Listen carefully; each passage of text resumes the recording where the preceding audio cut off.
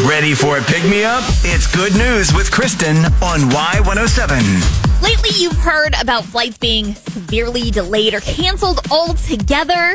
That's what happened for one 7 p.m. flight from Orlando to Knoxville. Alana and her mom were trying to get booked on another flight because they had to be in Knoxville by the morning. And they met Carlos, a police officer, also trying to get to Knoxville ASAP because he and his daughter had a 10 a.m. appointment at the university. They decided, let's just get a car and drive.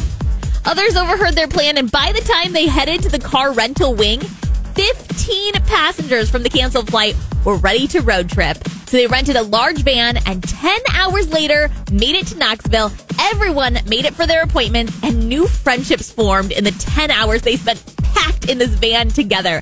Of course, nobody got a wink of sleep, but everyone thought the fun of the drive was worth being tired for. Good News with Kristen. Catch every episode on demand now under podcast at Y107.com, on the Y107 app, and subscribe where you get your podcasts.